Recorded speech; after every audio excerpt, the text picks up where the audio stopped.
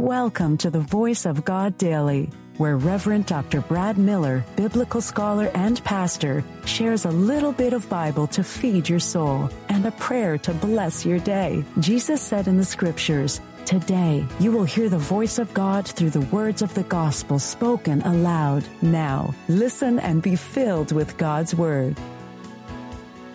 Hey there. Do you enjoy reading the Bible and listening to daily devotionals?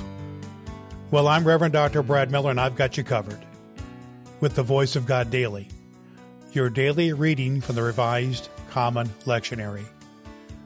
I believe that Scripture comes alive when we hear it, and my goal is to get at least 1 million people to listen to the Word of God. You can help me achieve that by sharing the Voice of God Daily with just one person in your life. If you have some spare time, don't forget to rate and review the Voice of God Daily on Apple Podcast.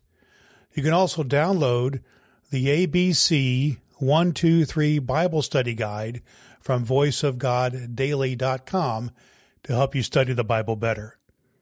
Before we dive into today's reading, let's take a moment to pray together using a breath prayer. It's a simple yet powerful way to connect with God. Let's have a breath and have a prayer.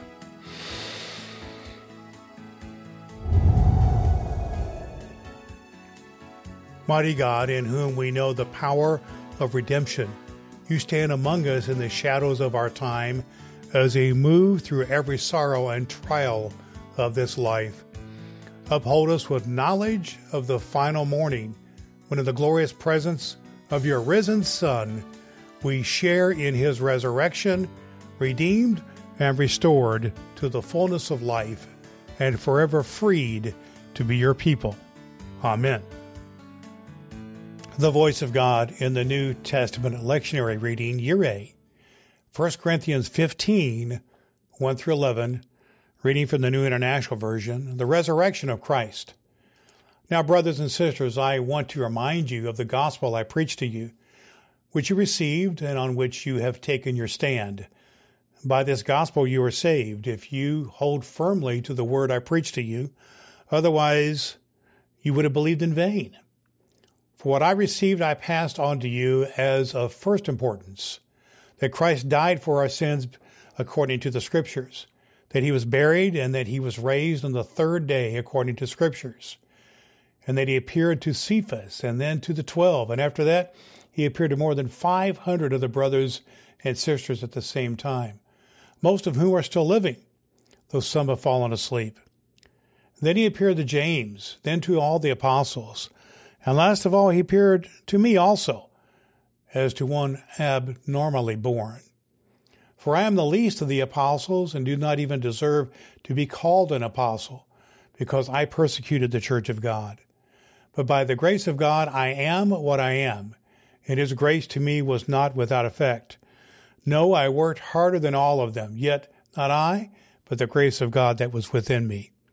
Whether then it is I or they, that is what we preach, and this is what you believed.